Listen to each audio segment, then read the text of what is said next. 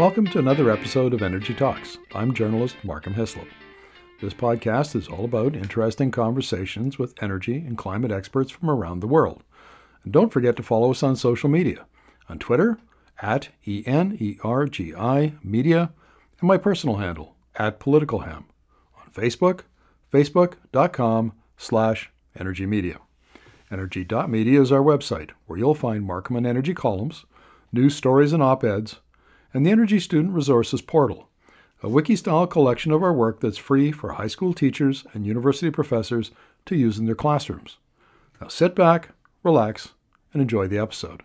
I'm going to be talking to Miranda Keating-Erickson, who is the Vice President Markets for the Alberta Electricity System Operator, about a really important new report on the future of Alberta's, how to get to net zero emissions by 2035 in Alberta. So welcome to the interview, Miranda. Thank you very much, and thank you for inviting me. Well, I'm really excited about this because it's a little bit nerdy and a little bit technical, but I've interviewed, I don't know how many economists, in Europe and the US and Canadian. They all say, economies like Canada, we're going to need 2 to 3 times as much electricity by 2050. It has to be clean. It has to be reliable and low cost and abundant. And essentially, electricity is the foundation of the 21st century economy. So how we manage the evolution of our electricity systems is absolutely critical to economic competitiveness and our jobs and our prosperity and so on. So this is really important. And what I'd like to do is start off, if you wouldn't mind, with an overview of the study, please. Sure, we can do that. So what we've done, there's many policy conversations that are going on. And as you said, it's viewed that as we look towards moving towards a net zero economy overall, people are looking to the electricity system as a facilitator or enabler of that electrification is part of the path to getting the rest of our economy to net zero. And so the federal policy discussions in Canada have centered in on, while it's a longer term target to get to a net zero economy by 2050, that they'd like to see our electricity grids in Canada get to net zero by 2035, again, sort of as that key enabler. But there hasn't been a lot of study about how might we be able to do that? What might it take? Where are the opportunities? Where are the challenges? What are the risks? And so as the organization that's accountable for the reliability of the electricity system in Alberta, the Alberta Electric System Operator decided to do a study that looks out at what are some of the ways we could get there. And I do want to right off the bat say our study is not intended to be the only potential pathways to net zero. But what we did was we looked at 3 kind of bookends of what do we think are some potential pathways to net zero that we think are the most realistic to be achievable by 2035. And so one looks at what I would call more dispatchable generation. So still using natural gas, but with carbon capture and hydrogen and those kinds of things. The other looks at more renewables and storage. And then there's one that's sort of a hybrid that uses a combination of the two to look at what the opportunities might be for us here in Alberta and provide some objective analysis and information to those that are making decisions, whether that be policymakers or private industry. Well, let's talk about the first scenario, which is called the dispatchable dominant. And so we're talking about natural gas, carbon capture and storage. And right now, while coal will be out of the Alberta power grid, very shortly, actually. By next year. Yeah, exactly. A lot of that has been accomplished by switching over to natural gas. So when we were living in Calgary, we were a mile away from ENMAX's at that time new Shepard gas plant. And once you've built a plant like that, that's a 30 to 50 year kind of infrastructure facility. So what about all of that gas, those gas plants? Can they be switched over to run on hydrogen? I've interviewed a couple of experts who've claimed that that's the case now. Is that an option?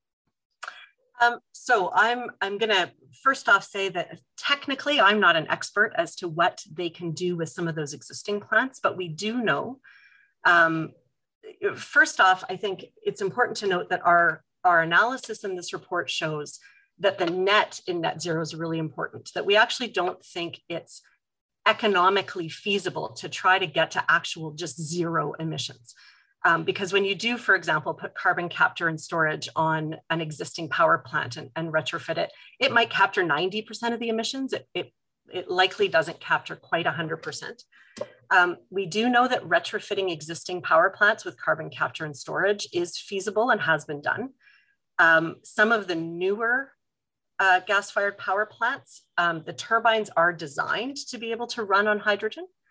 And so we do think there are possibilities there. And we also know that there's a lot of energy being directed both academically and in industry and from governments at looking at hydrogen and how hydrogen can play a role going forward. And so that's what this scenario does, is look at what those technologies might be, either for new generation or for retrofitting existing natural gas-fired generation to co-fire with hydrogen or completely transfer onto hydrogen, or to use some form of carbon capture and storage to be able to continue to operate those plants. Well, let's talk about the next one now, which is first mover advantage. So here we're talking about primarily wind and solar, which are already low cost alternatives. And Alberta has some of the best wind and solar resources in Canada. I think it has the best wind and solar resources in Canada, particularly in the south. Mm-hmm. Now, I interviewed economist Mark Jackard a couple of weeks ago, and he made the claim, which I thought was rather startling, that in fact, renewables aren't the lowest cost form of generation and never will be. And I wanted to ask you, since we're talking about this scenario, what your take on that is. Well, I would never use the phrase never because I think there are so many different things at play. What we did find through our analysis is a pathway that assumed that we would go to 100% renewables combined with energy storage wasn't feasible. But there just is, Alberta's a place with cold winters, long dark nights, very, very variable weather. And so, I think the economics of energy storage are changing quite dramatically, just like the costs of things like solar panels and wind turbines have decreased very dramatically. And so we certainly see the heavy use of renewables as part of the solution going forward. But we and industry agreed with us. We did a fair bit of engagement with all sectors on how we were approaching this report and what assumptions we were making and how we framed up these different scenarios. And there was broad agreement that trying to do one that is 100% renewables really wasn't a feasible pathway. Now, my take on the where the technology is that we're, some of this stuff has been around for a long time, for decades, like, commercial wind turbines and solar panels. But we're really at that point where the technology is becoming competitive, and there's still a lot of innovation going on, and particularly around storage, but even still in solar and wind. And it seems like this is a very disruptive decade that we're going to be in here. The technology is going to change. I mean, what 2030 will look like, it will look very different than today. And so I would imagine when you're doing these scenarios, you're kind of taking that disruptive innovation into account. We are, and we do things like we assume reductions in cost curves. We assume increases in energy efficiency from consumers. There are a number of things that we do assume in terms of adoption of things and advancements, but there's an awful lot that we can't necessarily predict, right? And so you can run some sensitivities and say, well, what if costs come down even faster?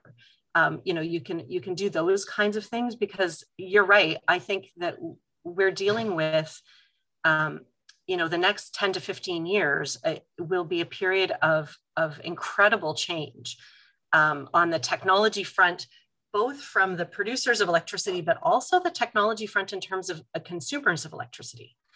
And in Alberta, only 13% of the electricity in Alberta is consumed in people's homes. The vast majority of our electricity in Alberta is consumed by commercial and industrial users. And I think their business is also changing.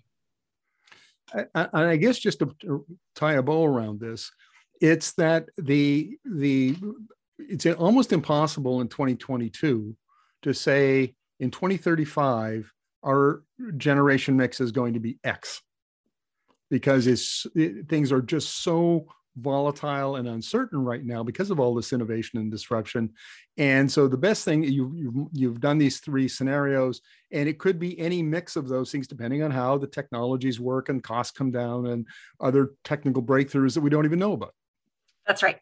And in fact, I think, one of the advantages that Alberta has is that we have this competitive marketplace where private industry will make their investments, they'll decide what they're going to build. And I think ultimately at the end of the day, if we leverage those, the market forces of all of those different players competing with each other, I truly believe that will get us to a place where we can do this in a more affordable way than by trying to pick today what the right technologies are going to be in 2035, and push towards those. I think that we'll miss the boat if that's what we tried to do. I want to talk a little bit more about those technologies in a later question. But my question for you now is the price tag, because that was headline news when the report came out, and the number I saw most frequently was $52 billion. Could you explain that, please? Yeah. So I think what's important to note is a transition to net zero. First of all, it doesn't come without a cost. We're talking about massive, capital stock turnover. You have to be building new sources of electricity. You have to be making sure that all those sources of electricity can get to consumers. These three scenarios that we've done, we then compare them against. So the ISO produces once every 2 years, we produce a 20-year outlook in terms of consumption patterns and supply of electricity in the province. And we had just released our latest outlook in 2021. And so what we did was we compared the dollars required in terms of investment and return on investment and all the rest of it in these scenarios compared to that 2021 outlook as a baseline, because it wasn't a net zero outlook. And the difference in cost across the three scenarios for the next 20 years, so not to 2035, but to 2041, so that you could compare apples to apples, is an increase of between $44 and $52 billion, depending on the scenario. Now, about almost 90% of that comes from the supply side of the equation, so the turnover in actual production of electricity, which is all private investment. So when I talk about opportunity, that's the potential to be attracting a lot of investment into Alberta as that all happens. But as I said, this along with that opportunity comes some of the challenges associated with a transition that happens that quickly. Less than 15 years is a very short time frame in a capital intensive industry like electricity. And that's not going to come without a cost. And I would caveat that there's some risk to those cost numbers. First, we haven't looked at the distribution side of the equation yet. There's still some more work to do there. And second, as we saw when the oil sands were booming, when you have that much capital construction all happening at the same time because of a boom, you tend to see inflationary pressures on those costs as well. I think we have listeners from all over the world, so we should probably point out, and some Canadians who don't understand the Alberta system, is that the generation side is deregulated. So anybody who's an approved developer can develop a wind farm, solar farm, whatever. But the transmission side is still regulated. And could you fill us in on what the distribution side is? A bit complex, and I don't think I've completely understood that. Sure. So I would say if you look across the whole value chain, there's sort of four sectors. So you've talked about generation, which I don't love the term deregulated because they're actually still quite heavily regulated, but their pricing is deregulated. And so anybody can build a power plant and be a supplier of electricity as long as they meet all the technical requirements. The transmission wires, which are the high voltage, long distance transmission of electricity from where that generation, the supply of electricity exists to where it's consumed across long distances, that is continues to be regulated. And so that is planned by the ISO as an agency that was established to do that. When the ISO that goes through a regulatory process to determine that we need to expand the transmission system, that gets approved by the Alberta Utilities Commission, and then the transmission companies are directed to build those lines. The distribution system is also still regulated. And so those are your local distribution companies. The names people will be most familiar with in Alberta would include ENMAX and EPCOR, Fortis, and then some of the smaller municipalities that do their own distribution. And they are also regulated. And so their rates are determined by the Alberta Utilities Commission as well. And they have a service territory that they distribute in. And then there's the retailers who you actually get your bill from at the end of the day. And they're sort of the customer service end of things. And that is also competitive like generation. So the two ends of that value chain are what they refer to as deregulated competitive marketplaces. But the delivery wires in the middle are still regulated. Let's talk about some of the sources of new generation. We've already talked about renewables and storage, but nuclear and geothermal also, there's a lot of talk and has been for a while in Alberta about those. And what role do nuclear small modular reactors in particular, because the provincial government is committed to those, what role do they play in your scenarios? So they're mentioned in the report as another potential technology and another potential pathway. They don't factor into any of these three scenarios in particular, because we felt that because a nuclear facility has never been permitted in Alberta before, there's sort of some gaps in the regulatory regime. While they show a lot of promise, we haven't yet seen sort of widespread deployment of them on a commercial scale. And so we felt that having them up and running and in operation by 2035 was probably a bit of a stretch.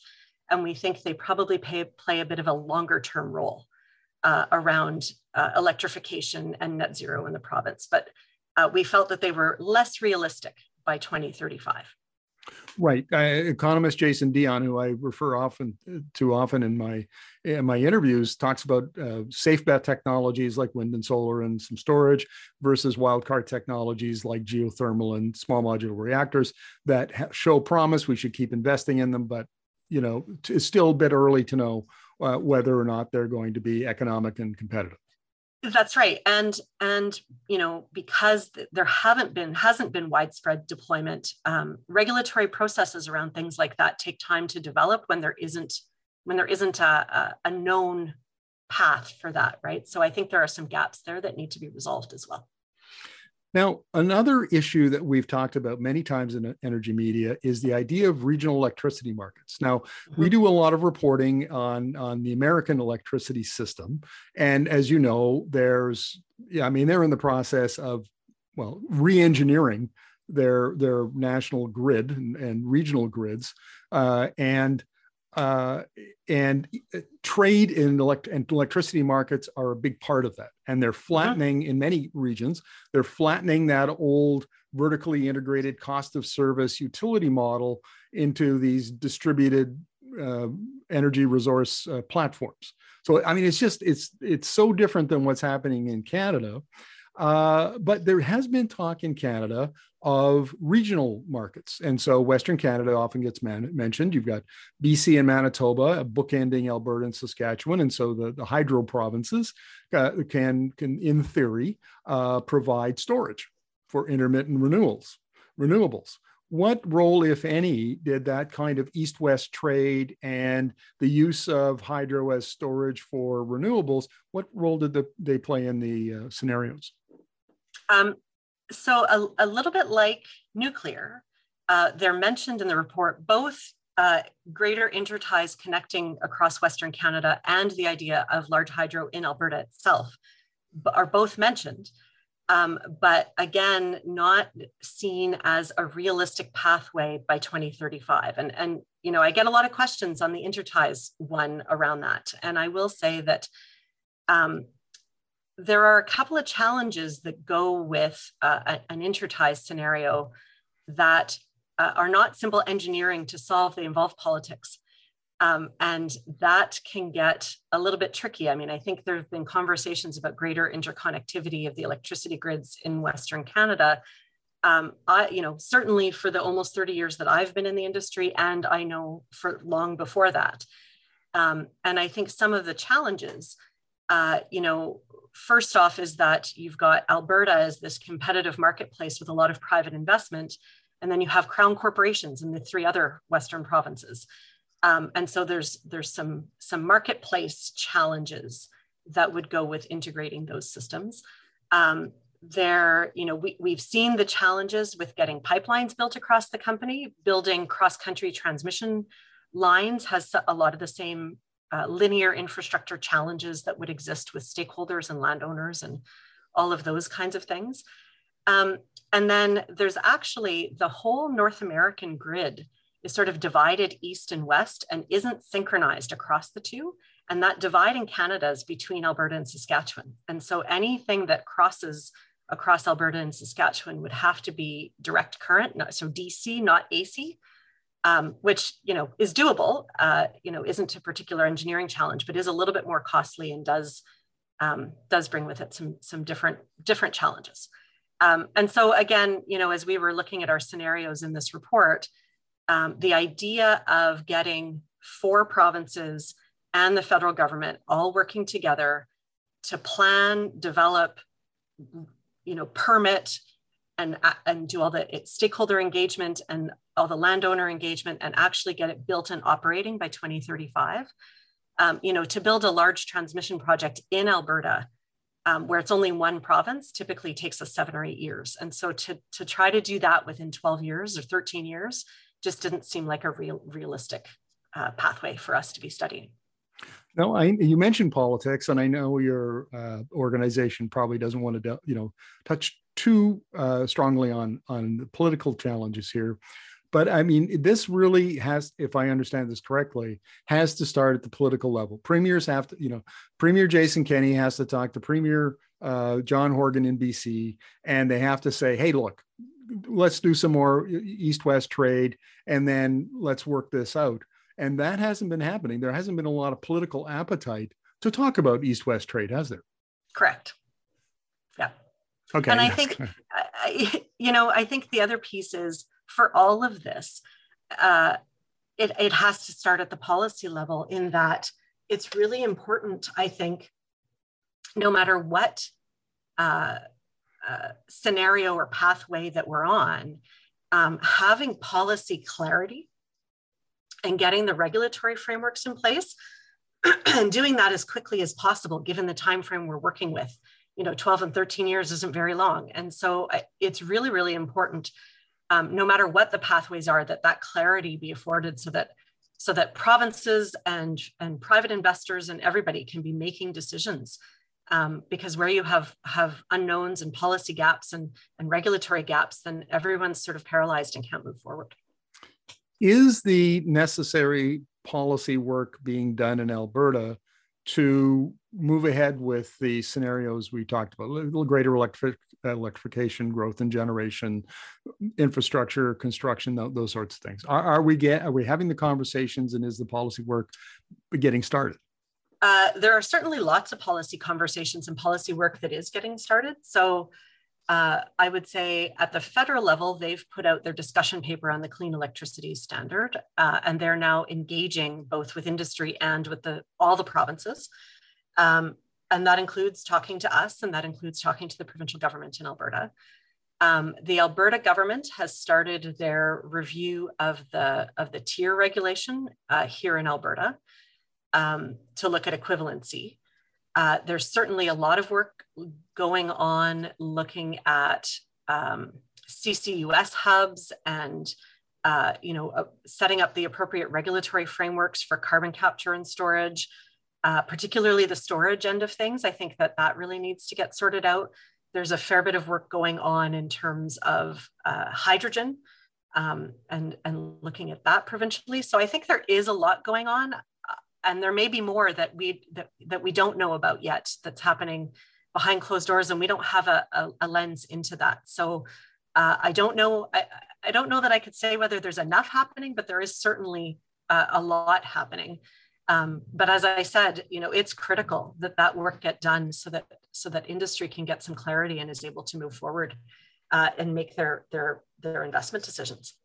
Now, AESO released a report last year that I thought was very interesting. It was you've been out consulting for a couple of years with stakeholders and industry and customers and so on. And one of the points that was made, and I'm wondering if you considered this in this report, is self-generation, commercial and industrial self-generation, because the power grid relies upon those big customers to pay a big part of the bill. If they self-generate and either don't use the grid or don't use it as much, that presents all sorts of problems. And what's the likelihood that in Alberta you'll see big industrial customers like paper mills and maybe oil sands plants, whatever it might be, decide that it's cheaper for them to build their own renewables and get off the grid? Is that likely? So we already have a significant amount of self-generation in Alberta, and a lot of it is cogeneration, where you get really efficient production of electricity being co-produced with heat that's needed, for example, for steam, for industrial processes and those kinds of things. So we actually, as far as most jurisdictions that I'm familiar with go, we already have more than most. And we have a framework that allows for that to happen, for industry to self-generate. What we have found through the years is that even when they produce their own electricity on site, they don't go off the grid. The grid is still there as their backup. It provides them with reliability. There's, nobody's power plant runs 100% of the time. It has to come down for maintenance, those kinds of things. And so one of the challenges I think we have is as we move into a space where, large industry has always been able to do this. And I think as we look at, things like a hockey rink being able to put solar panels on the roof or whatever the case may be, that idea of the prosumer, where you can produce some portion of your own electricity yourself, I think is an idea that's here to stay. And one of the challenges with all of that is, how do you enable that so that you get to your most efficient electricity system possible, but at the same time do it in a way that has an eye out for affordability? And we have certainly seen in some places where policy didn't contemplate that, is you create a risk of having infrastructure that is there to support everyone, but those who can afford to self-generate don't pay for it because they find ways around tariffs. And then the burden of cost of that infrastructure that's there to serve everyone falls to those who can't afford to self-generate. And so it's really important as we look at how this whole electricity system is moving forward, and how everything from self-generation to more electrification, all of those kinds of things, that we keep an eye out on the affordability piece, so that you have an electricity grid that is reliable for everyone and affordable for everyone. Great. And that's part of what I was talking about when I referred to what the Americans are dealing with right now is those kind of, prosumers and how do you design electricity markets to incorporate them. And that leads into my final question, Miranda, is some of the really interesting but nascent technology. So we're talking about virtual power plants. We're talking about local microgrids, maybe, with electric vehicles, vehicle to grid integration, those sorts of things. And the one thing that has been a real eye opener for me is how much of that technology is coming down the pipeline. I mean, there's a lot of it. I see when utility executives start talking about our system, our industry is going to be revolutionized. Utilities don't talk about revolution. They're like no, they haven't level. Traditionally. Yeah. No, exactly. So when a utility executive says revolution, our ears should perk up. And so what about all of those technologies? Where are we at with that in Alberta? I mean, I think there's a place for all of that in terms of how we're transforming our grid. And there's certainly great possibilities for remote communities with things like microgrids and those kinds of things. I think when you look at sort of the more central part of our economy, you know, our big cities, those kinds of things, there's always been economies of scale in trade, right? And so I think it's how do you find a balance where it makes the most sense. You might have a smaller microgrid, but where it makes sense to make sure that, you know, Calgary, Edmonton, and Fort McMurray are all connected to each other. I think, you know, you have to do what makes sense there too. And so I don't think it's an either or. I think it's all about how does it all integrate and work together. Well, Miranda, this has been fascinating, and I think we got a little peek into the future of the Alberta power grid during this interview. And I would summarize it by saying, boy, change is coming. Mm-hmm. And it sounds like the independent system operator that you work for, the industry, and the policymakers are all having these conversations and getting ready for it. We absolutely are. And I think this report is really just the beginning of our work in this space. There's a lot more yet to be done, but hopefully this gives everyone some good information and some insightful analysis that can help them as they're exploring all of these things as well. Miranda, thank you very much for this. Really appreciate it. Not a problem. I appreciate the chance to talk about our work.